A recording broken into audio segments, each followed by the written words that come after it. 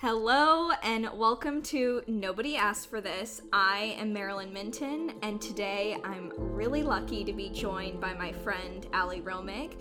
Ali is a young adult fiction editor at Penguin Random House, and she's also the co-author of the substack The Yearning, a fantastic newsletter on queer media, where she's published amazing reviews of shows like Sex Lives of College Girls, A League of Their Own, Los Spookies, and other funky documentaries that I have not seen yet. Ali has joined us today to talk about an unexpected queer icon, a robot doll named Megan.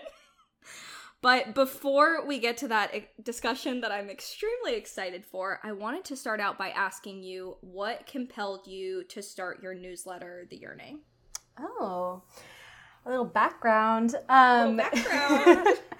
I wanted to start The Yearning with my good friend Meg because during the pandemic, I actually lived with Meg for a little bit of time in New York. And one of my favorite parts about that time was the mornings, like Saturday or Sunday mornings, where we'd literally just sit on the couch and watch something on TV or watch a movie and then spend hours discussing what we thought about what we had just seen. And those discussions would also lead into discussions about our own queer awakenings and our childhoods and our friendships with other people and how we'd kind of come into our own identities. And over time, we just kind of figured, you know, this is a really fulfilling and fun part of our friendship, of our lives, and something that we look forward to and something that endlessly interests us, of course. So we just kind of figured we'd spin that into a newsletter. We were both also looking for kind of creative outlet, and it just seemed like the right time. I had been looking for something like this for many years, and I know you know this since we're old friends, but I can talk about television for an ungodly amount of time. So I just figured maybe if I actually put some of those thoughts down into words on paper, into the internet, whatever you want to say, that maybe it would be a more creative feeling way to channel those thoughts.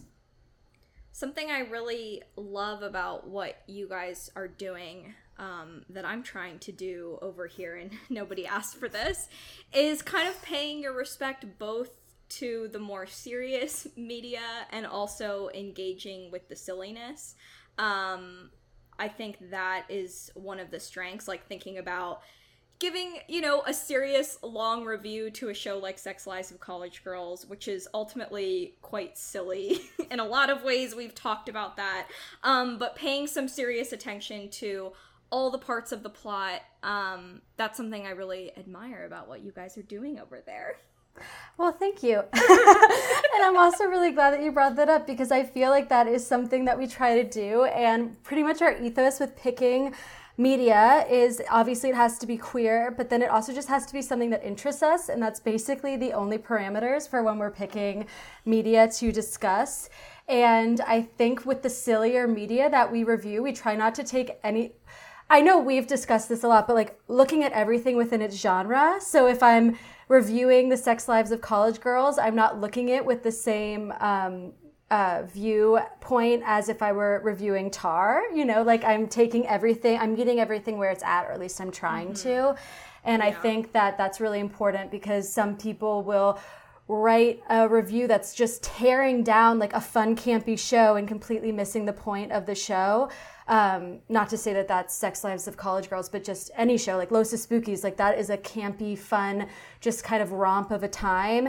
And so you're going to look at that with a different lens than you'd look, at even a show like A League of Their Own, or something that is maybe a little bit, is trying to say something different and is trying to give the audience something different. So I think that's something really important, just to meet every piece of media where it's at and where it's coming from. Totally. Well, we are in the thick of award season, and because this is primarily, a movies podcast that does pay special attention to the prestige awards fair, do you have a favorite movie of 2022? I have to, since this is the M3GAN podcast, I did plan on revealing this at one point. during this podcast, but I didn't think I'd do it so early. If I'm being honest, the first thing that I've seen in theaters since the pandemic was M3GAN. Why does that not shock me at all? As I prepared to say this question, I was thinking, like, well, Ali hasn't texted me about any movies, so I don't know if she's been going. Yeah, no, I don't want this to discredit me as, as someone who kind of reviews film and television. As you know, I've always been a little bit more biased towards television. I'm a little bit of a boob tube person. Is that a boob tube? I've never heard that. That's what they used to call it, because it was like the stupid tube or whatever. I don't know. Anyway, I have always aired on the side of television over film. And M3GAN is the first movie that I've seen in theaters since the pandemic. There are definitely things, I need to see Tar. I don't know why I haven't seen it yet. I think that it's actually a personal failing. And it's probably my most toxic trait. Wow. But yeah. I think that's okay. All of the movies this year that are up for awards, 75% of them are 2.5 hours plus. Which I think is a toxic trait of Hollywood, to think that anyone who doesn't work in this industry would want to spend that time in the cinema. So I can't judge you for that. Are there any shows you've been watching lately that you're excited about? And if the answer is RuPaul, that's fine. I mean, the answer is RuPaul, which I say, with some hesitation, because obviously RuPaul's Drag Race has a torrid history of being kind of problematic, and I can absolutely acknowledge that. But much like you and The Bachelor, it's something that you watch, critically, but you also find, a type of joy in, and that's how I feel about RuPaul's Drag Race. Season 15 did just start. It's kind of a mess. They are making the episodes shorter because it's now on MTV, so they only have 45 minutes for an episode, and yet they've decided to put more queens than ever before into the season, so I don't really know who is making the strategic decisions. Sorry, what length was it before? It would go over an hour before. So, did they not have to conform to? Well, so it was on VH1, and I guess there was just VH1 doesn't care. I know, I guess. Well, I don't know. That's actually a good question. I guess I just kind of glossed over that. Maybe it was an hour and a half, but it would go straight into Untucked, which is like the RuPaul after show, if you've ever heard of it.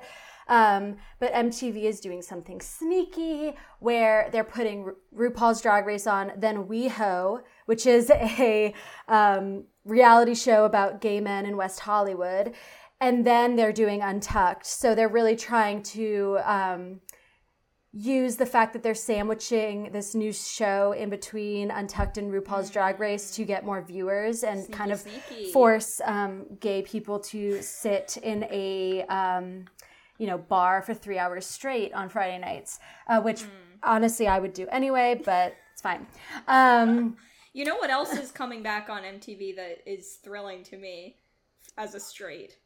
Are you the one? I knew you were going to say that. Last night, we got a notification.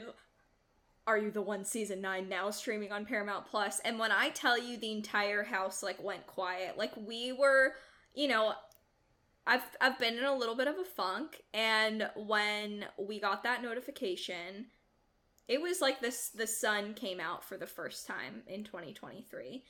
And then I quickly realized it's coming out week by week on MTV, and Are You the One should only be binged. So my joy was quickly kind of taken away, but I'm excited to be watching something on MTV as well.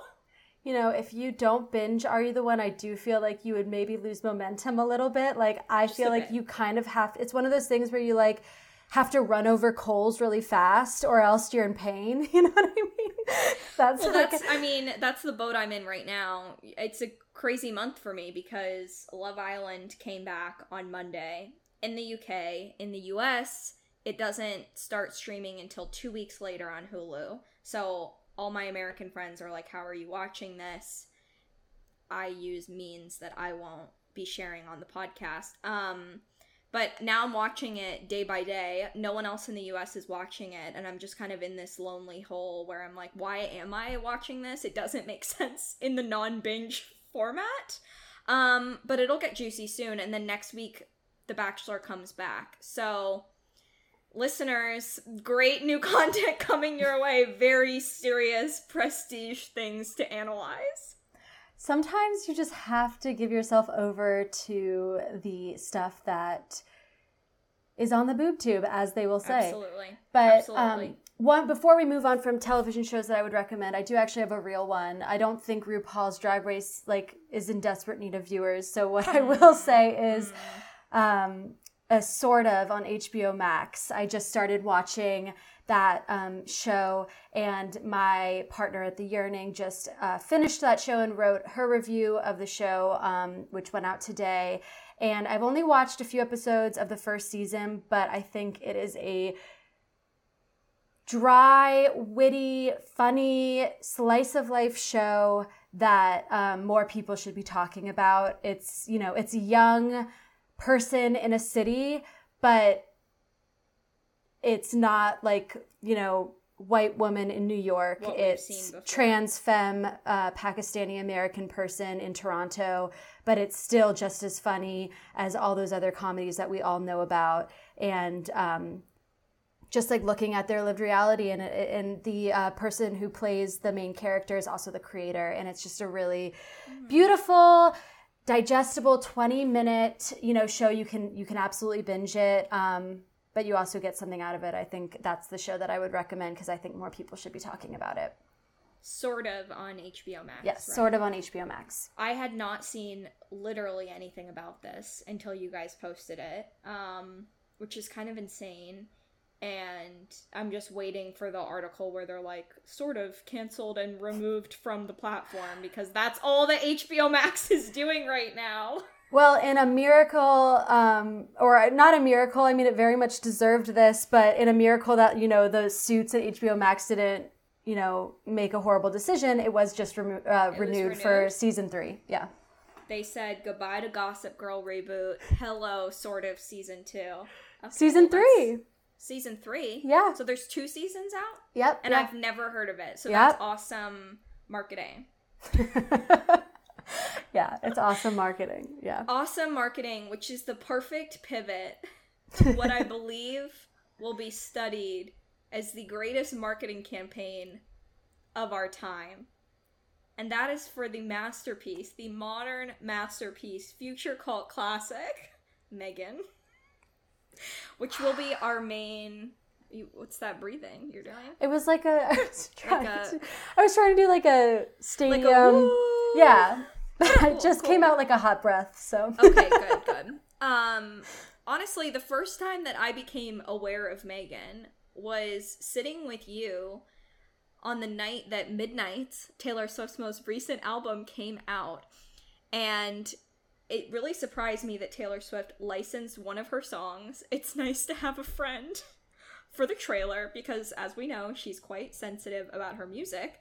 But I became aware of the film because between every lyric video, and I am ashamed to admit that we sat and watched the lyric videos repeatedly, and just to be clear, Ali was not the spearheading factor of that decision. That is all me. Anyway, between every single song on YouTube, they would play the trailer for M3GAN. So it has been in the ether since October at least. Which seems to me really key in how it's performed. So, to take a quick look at the numbers, it's reported that the film was made for $12 million. I imagine the marketing budget was much higher, but anyway, the opening weekend it made $30.2 million. And as we record right now, it's Thursday, January 19th. It has now made $96 million worldwide. This is an insane number. Like we talked about Tar last time, that has made like $8 million. No one went to see Babylon, my new favorite film of the year. No one went to see The Fabelmans, which like Steven Spielberg at least has some cachet. this is an insane number. It also has a 95% on Rotten Tomatoes.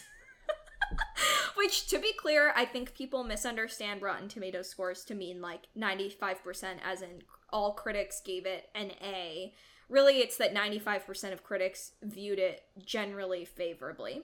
So I was looking through some of the reviews, and like even Richard Brody at The New Yorker, who I'm shocked even chose to review M3GAN. Like, this is someone who only writes about the refined things.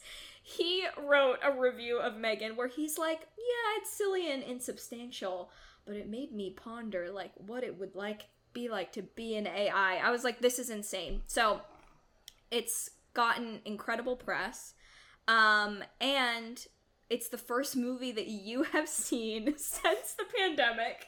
Can you set the scene for me on what compelled you to go to the movies for the first time in 3 years, where you were, who you were with, what that was like?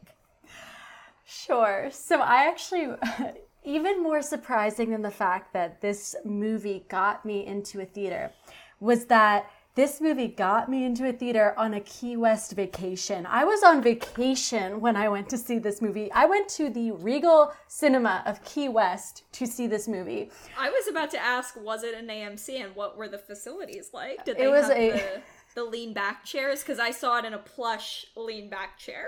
Well, I will say Regal, I loved it. No shade to Regal. No, I loved it. They don't have Nicole Kidman, so that's, strike against. But that's tough because my cinema, my crowd, recited the Nicole Kidman monologue and gave it an ovation. Yeah, I really felt like I was missing something there. But other than that, the Regal really, loved it. Great facilities. There was a lean back chair. We had a whole row to ourselves. So as I said, I was in Key West on vacation with about 9 people. And we are all queer people. And we just kind of were like, let's all go see M3GAN together. Did you guys decide that before going on the trip? Or is it once you were there, you were like, oh my God, wait, it's opening weekend. Let's see M3GAN. No, we decided that before we went. We specifically were like, we want to go see M3GAN with this group of people in Key West. It was us and a family with a mother and her maybe 10-year-old daughter, who was very vocal throughout the film, I will say, which is actually something that I miss about going to see a movie in theaters. It's kind of like the experience of being among strangers and watching them watch the film as well, or being a part of their watching experience as well. Although my friend did have to shush the child because she was talking a bit too loud. That is not in keeping with the energy of M3GAN.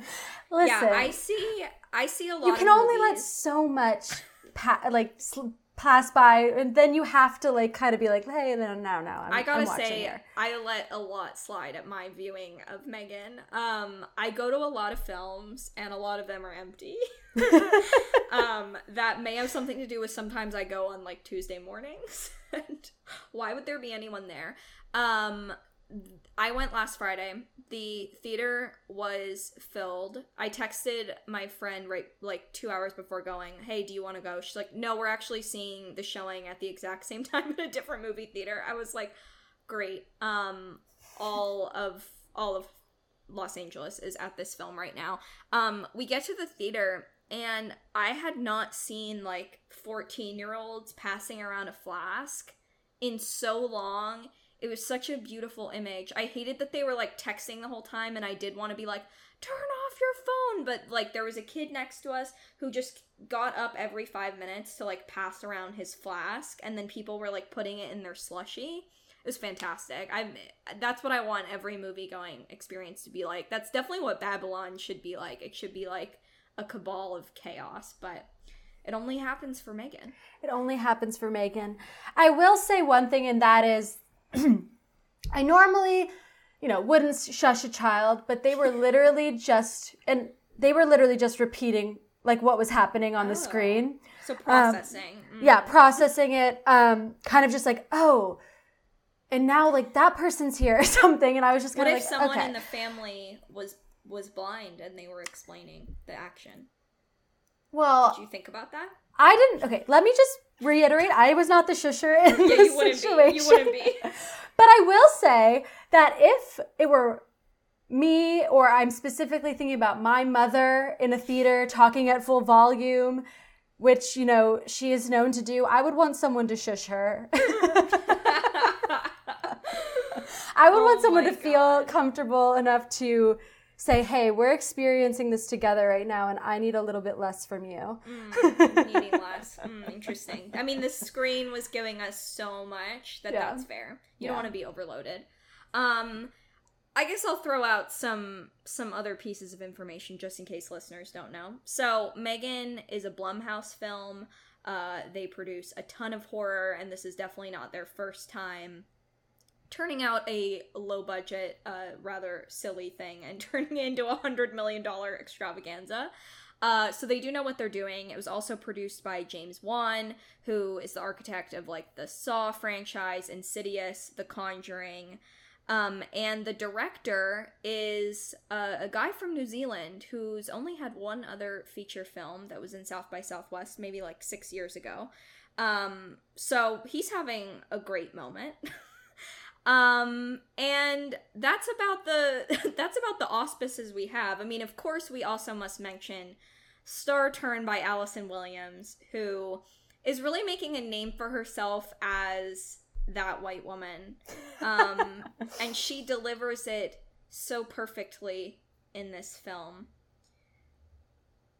Yeah, I mean, I absolutely agree. She's found her niche, yeah.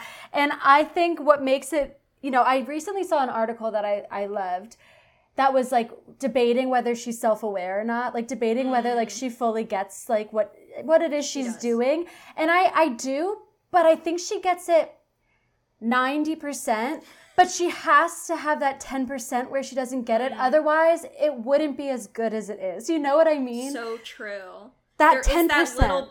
There's that little bit of Marnie from Girls that will always live inside her. Yeah. And if that didn't come from a genuine place that, like, I honestly understand as a fellow that white woman, I agree with you. I think there's a small part that just is that person. And that's what makes it so good. I mean, that's what, so yeah.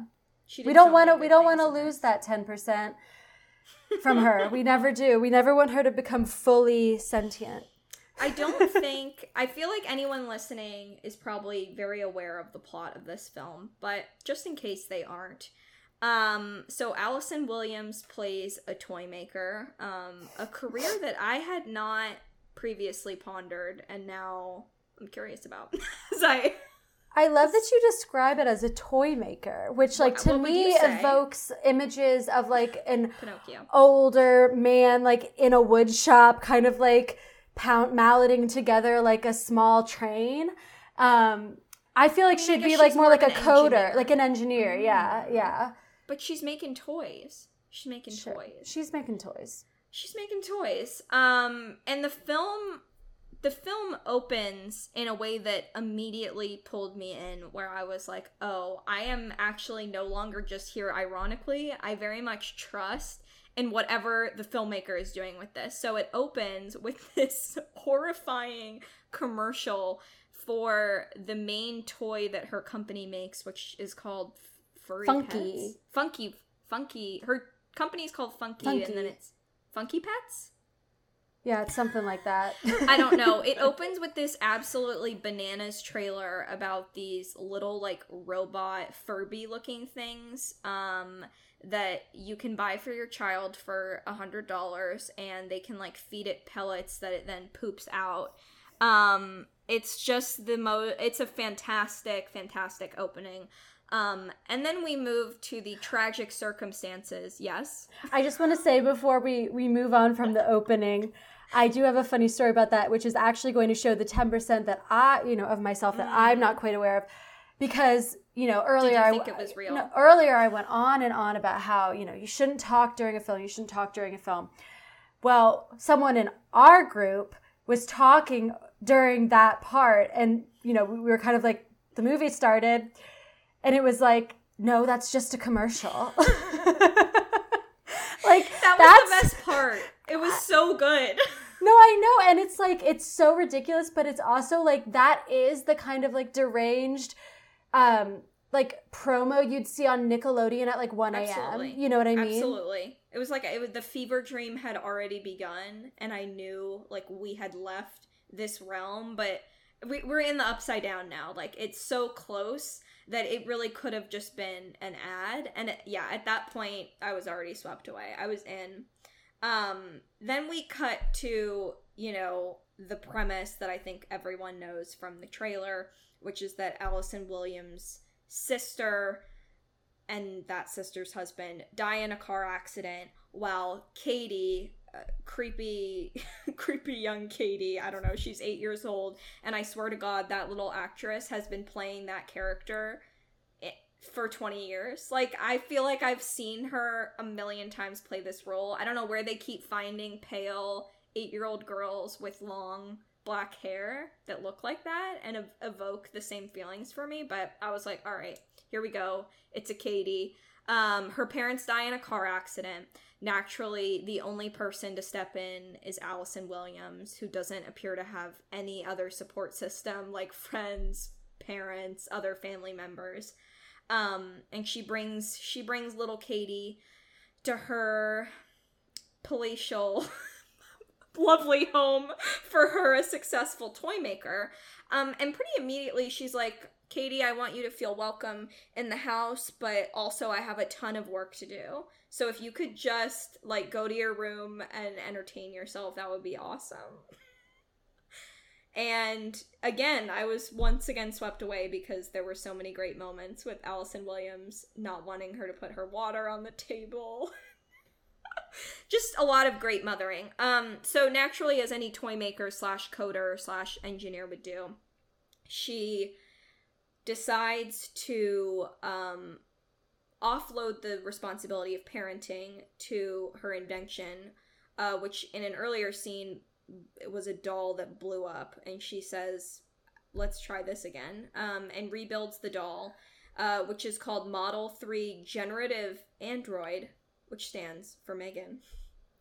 I would also love to point out that I don't know if you noticed this, but when they first show the doll and it kind of spontaneously combusts, and they're like talking about how the silicone that they bought for the face was like, oh my God, it's finally here. Like, this was so expensive. But then she just has like another one suddenly. I had a lot of questions about that too. One, I was like, why was it so expensive? Like, what about this piece of silicone? But then two, yeah, she just seemed to have another option lying around. And, you know, as Taylor Swift says, it's nice to have a friend. Katie immediately falls in love with M3GAN. And Allison Williams' company also falls in love with M3GAN. They want her to replicate it and have millions of M3GANs around the world and make lots of money. And naturally, chaos ensues. The film is delightful in many ways. But the one kind of, I guess, unexpected headline that has come out of this is people are heralding M3GAN as a queer icon. And if you just search for, like, M3GAN updates, look at news articles, all of them are talking about this. An article in The Guardian is titled $100 million and a sequel in the works. Why has M3GAN become such a hit? Parentheses, and a gay icon. There was also an op-ed published today, it's January 19th, in the New York Times by Eric Piepenberg, and the title is A Doll That Wears Sunglasses with Attitude? Oh, M3GAN is a gay movie. And then I also found a quote from the writer of the film, Akela Cooper, who was explaining rather earnestly why she thinks there's a connection between the film and the gay community. She says, I actually asked one of my friends who is a gay man about that, and he was saying this setup is actually found family, where this little girl has lost her family and she has to go live with her aunt. Then this doll is also brought into the situation. That resonates for a lot of people in the gay community, the idea of found family. Ali, quite simply, what's going on? Is M3GAN a gay movie? What does that question even mean? So first I have to obviously start this with the caveat that like that man who thinks that it's a found family narrative and that speaks to him, that's great. I'm speaking from my own thoughts, and I don't, I'm not trying to speak for anyone else, but I do think that there is a queer sensibility about this film. I'll start with that. But I think that the sensibility is not anything as deep as it's a found family narrative or anything like that. I think it's just campy and ridiculous, and that speaks to a lot of, queer viewers. Camp has always been a part of, queer life, and this movie is camp. Like when she dances, when she bursts out into song, all these things that just like narratively don't necessarily make sense or come from anywhere, like that is just camp.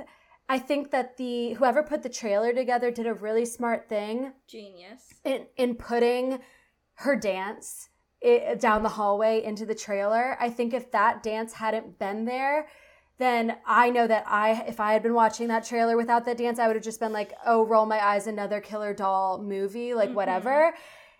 That dance changed the trajectory of this. Everything. It changed everything. It changed the trajectory of how this movie was seen in my eyes. I think people on Twitter, on Instagram, TikTok, wherever you kind of just like gaze at videos for hours. That dance was everywhere. That dance was everywhere. And it was, I've said this before, but it was campy.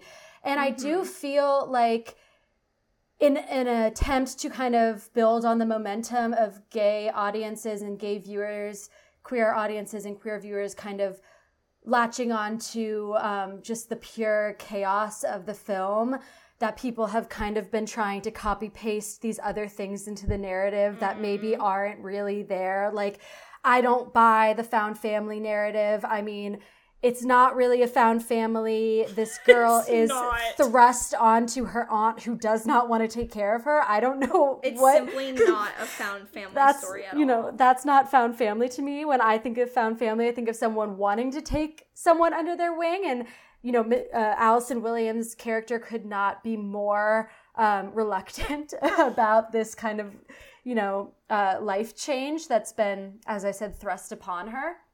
So I do feel like that's a bit of a reach. I think that something else people point to, which is maybe a little bit more valid, is that killer dolls have been seen in the past as, inherently queer. I think of Chucky. But, with Chucky, we have this thing where it's a queer creator and it's just obviously, high camp, and there's a queer sensibility to the storytelling itself. So, Okay, before we kind of add on to that, I would love to talk a little bit about what exactly camp means, because I think that's a term that gets thrown around a ton these days, and on TikTok and in Twitter, that definitely has like academic origins in what we mean by the term, which is not to say that that's the only way to think about it, but what do you mean when you evoke the term camp in media? Sure, and my understanding of it might not be as researched as it could be. I know it obviously in more of a everyday usage, but I mean, when I think about it, I just think that it means theatrical and kind of like exaggerated and a little bit chaotic even. But it's like a wink, like it knows that it's something that's like aware, it's self-aware. It's not just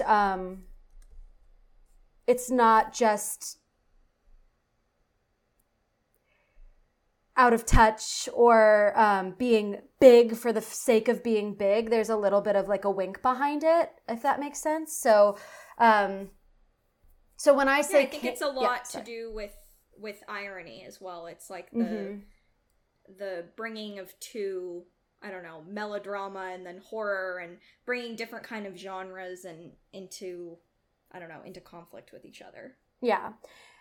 I think campiness is obviously inherently queer, and there are many horror films that evoke campiness in their storytelling, which obviously makes them just kind of be adopted into a queer lexicon more easily, even if the movie is not explicitly queer, which is where I think, M3GAN sits, because you can make an argument for Allison Williams' character maybe being queer-coded, or there being some sort of tension between, as M3GAN strokes everybody's hair and face and all that stuff, but she's a child doll, so I'm not going to go there.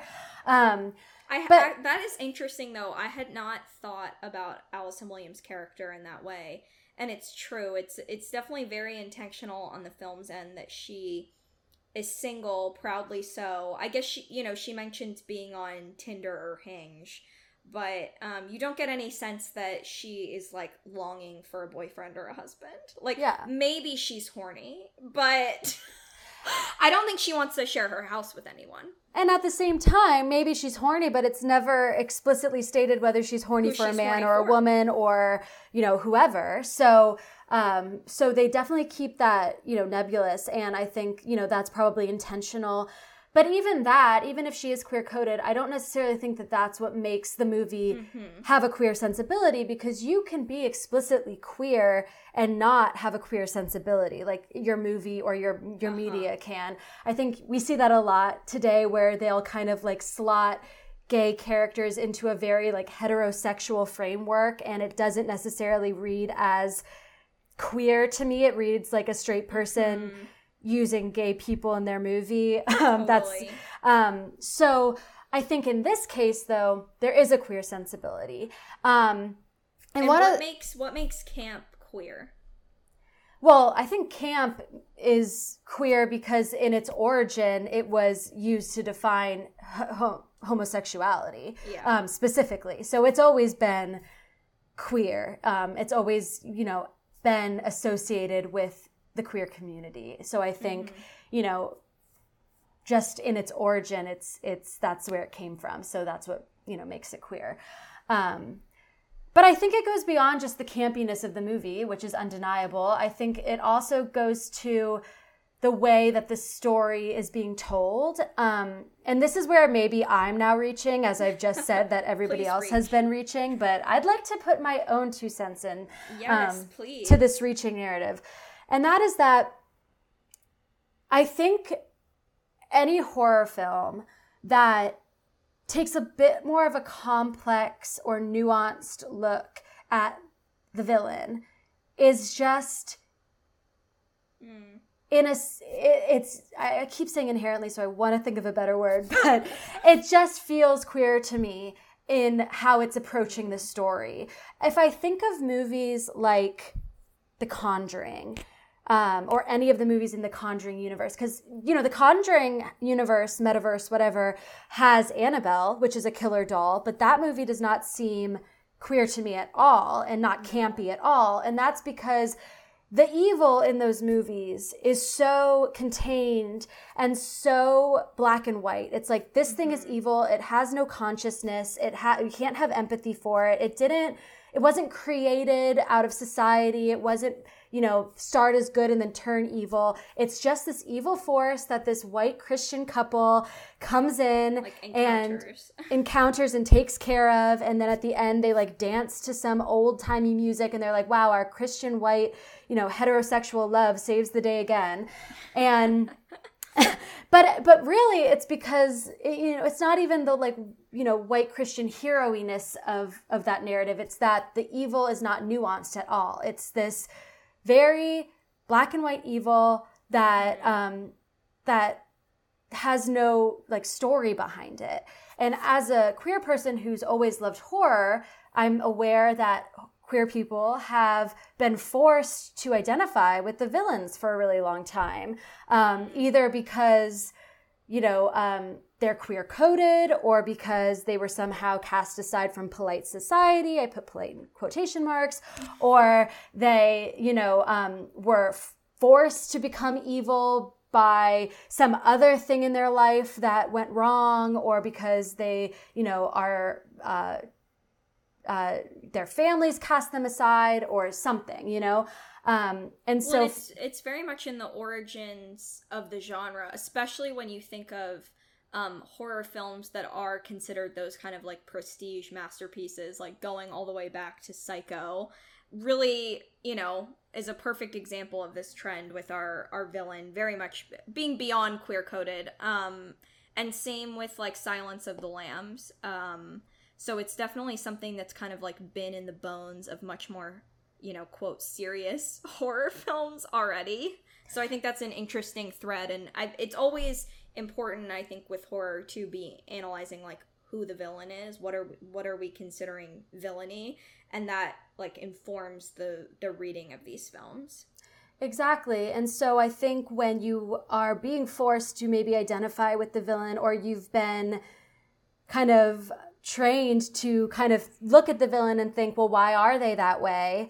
And maybe try to empathize with the person that no one wants to empathize with, then you want a little bit more from that villain than just the black and white, this is an evil force that I have to banish with my, you know, rosary. So, you know, taking that back to M3GAN is, you know... It's a lot less earnest than those other films that you're mentioning. I feel like there's horror films in this kind of, I don't know, camp of Blumhouse or whatever else, that are an earnest tale of good versus evil. And then there's the ones that are meant to kind of be outrageous and silly and campy and you're not supposed to be like, oh no, is Allison going to be okay? Right, because Allison is also, her character Gemma is also kind of the villain. I mean, we have a doll who didn't ask to be made, who was given a consciousness and tasked with learning very quickly, you know, from this extremely fucked up world that she's now existing in. And all she's really trying to do is protect Katie, which was her directive. Only it becomes corrupt because she's now existing in this corrupt world. And so she's somewhere, you know, between a menace and like a mother figure. And it's kind of like, you know, that messiness and that, you know, unwillingness to draw a line in the sand and say, this is what evil is and this is what goodness is queer. And if you match that with, you know, wearing sunglasses and singing Titanium and dancing in the hallway, the absolute best part of the film, then like I get it. I think that it's warranted. It's like the gay hysteria around this movie is warranted because it does all of those kind of like subtle, maybe reaching things, but then it also is just a fun, off-the-wall movie. And I think if you marry those two things, especially in a genre like horror, which has such a robust queer following already, then like, yeah, it's movie magic. Movie magic! Oh my god. So to wrap up, yes, I think it was genius marketing that kind of just ran with something that maybe wasn't fully intentional, but I think there are also things you can read into that maybe heighten the experience a little bit more. Mm-hmm. Well, and for me to bring it back to, you know, one of my biggest passions, which is Taylor Swift, and my personal theories about the meaning of her music, It's Nice to Have a Friend, for me, has always been such a queer song. I don't know if the public reads it that way, but I really encourage people to go read the lyrics of that song, where it sounds like she's perhaps at a sleepover, or she's on the playground with a friend, and by she, I don't mean Taylor, whoever the speaker is in the film, and she says, like, something gave you the courage to touch my hand. It is just... I'm sorry, it is not a platonic friendship. It's Nice to Have a Friend is a queer anthem for me. For me, personally, as a Gaylor. So I think I found the choice of that for the trailer. Ugh, just chef's kiss, honestly. What are you looking forward to in M3GAN 2? Honestly, I'm looking forward to returning to Key West to watch it. No, I mean, I'm looking forward to just seeing more, like, what are they going to make her sing next, honestly. Honestly, I also wonder how they will kind of, because I don't know if the creators quite understood that they were making something that was going to be read this way, because the director is straight. I don't know for fact the writer's sexuality, but I'm gonna assume based on her quote, I asked one of my friends who is gay, that she's straight. So I don't know if they knew what they were making. I don't know if Allison Williams knew what she was making. And then it became this thing, and I definitely think someone in the marketing department understood that. So I wonder what they will do with that for the sequel, and also, I don't know, does that then become, like, exploitative? Or an homage? I don't know, what do you think about that? Now that it's this big financial, windfall.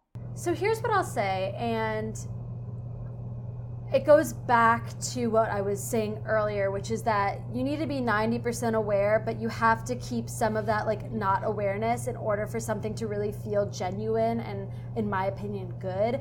I think that now, like, they might be too aware and try to speak to a gay audience in a way that will suddenly feel like they are talking less to the gay audience, you know what I mean?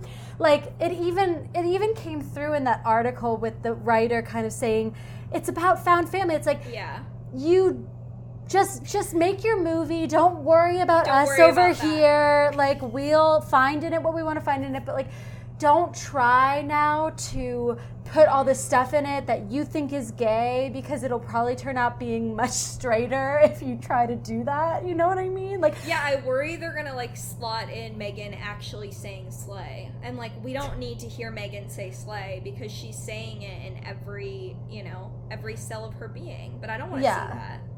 I absolutely agree. I feel like they're gonna try to, like, they're gonna be like, oh, like, let's really, like, nod to this, like, part of the film, but in nodding to it, they're going to completely take the magic out of it. If that makes sense. Yeah. It's lightning in a bottle, man. I don't know if we can replicate it. Anyway, I'm a little bit feeling a bit of trepidation about that. Yeah. But it'll be over a year from now. We'll see what they came up with. It probably won't be queer at all. I feel like it's gonna be like a backlash where it's like you always see the first film was a hit with gays, and now this one is a hate crime. Like, I don't know. Like, yeah, the backlash is slowly coming, slowly but surely. This poor director, who's just like some Australian dude, who's like, I was reading an article from him, and unlike the writer, he didn't really try to philosophize why the film had success with a queer audience, and he kind of was like, the gays have always loved my work. Like other random TV shows that he'd done, and he basically said, I have no idea why it's found a home there, but I've always felt very supported by gay people. I think that, okay, and anyone feel free to contact me and debate me on this, but I think that is a better response. If you think about all of the, pop stars who have a huge gay following and their answers to, like, why do you think gay people, you resonate with the gay audience, most of them who actually have continued to resonate with a gay audience over long periods of time are basically just like, I'm not sure, but I'm really happy that it does, and I'll keep making music, and hopefully they'll keep liking it. They don't try to change anything to basically cater to or, like you said, exploit that audience. They're basically just like, I'm happy that they found a home with my music, with my movies, with my whatever, and, I welcome them.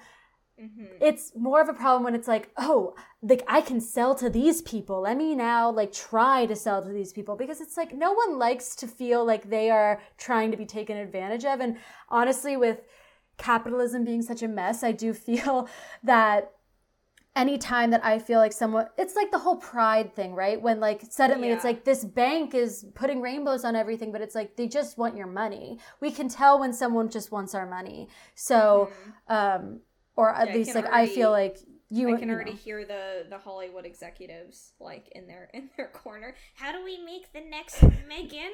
What do the gays want? Like, this is why I can't get a job. I can't handle those people.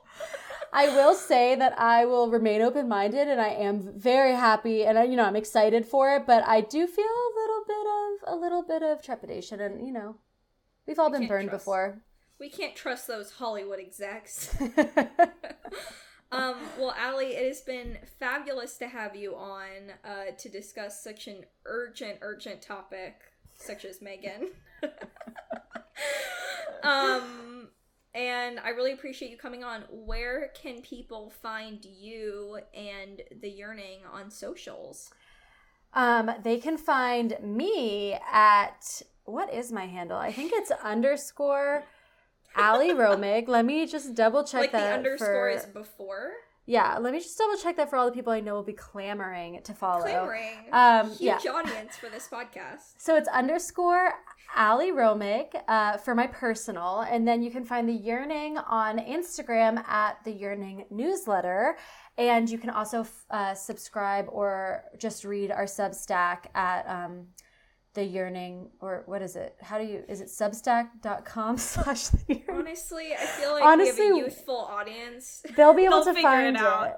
It's on the Instagram. It's on the Instagram. The Yearning on Substack. theyearning.substack.com. Oh my god, who would have known? Who would have known? But in all seriousness, if you're listening to this, you should definitely subscribe to Ali and Meg's Substack. It's fantastic. I promise that I'll be back with many more episodes very soon, hoping to record on, like I said, my new favorite film of the year, Babylon. Which I will see. You will see it? I will see it. You guys, it's 3 hours and 8 minutes, so I don't think anyone will, and I don't blame them. And as always, you can find me on Instagram and TikTok at Marilyn.movies. Both physical and emotional. And that's all I've got for you. Thanks so much for coming by. Thank you. Wanna hang out, yeah, sounds like fun. Great job. It's nice to have a friend. It's honestly like she's part of the family now.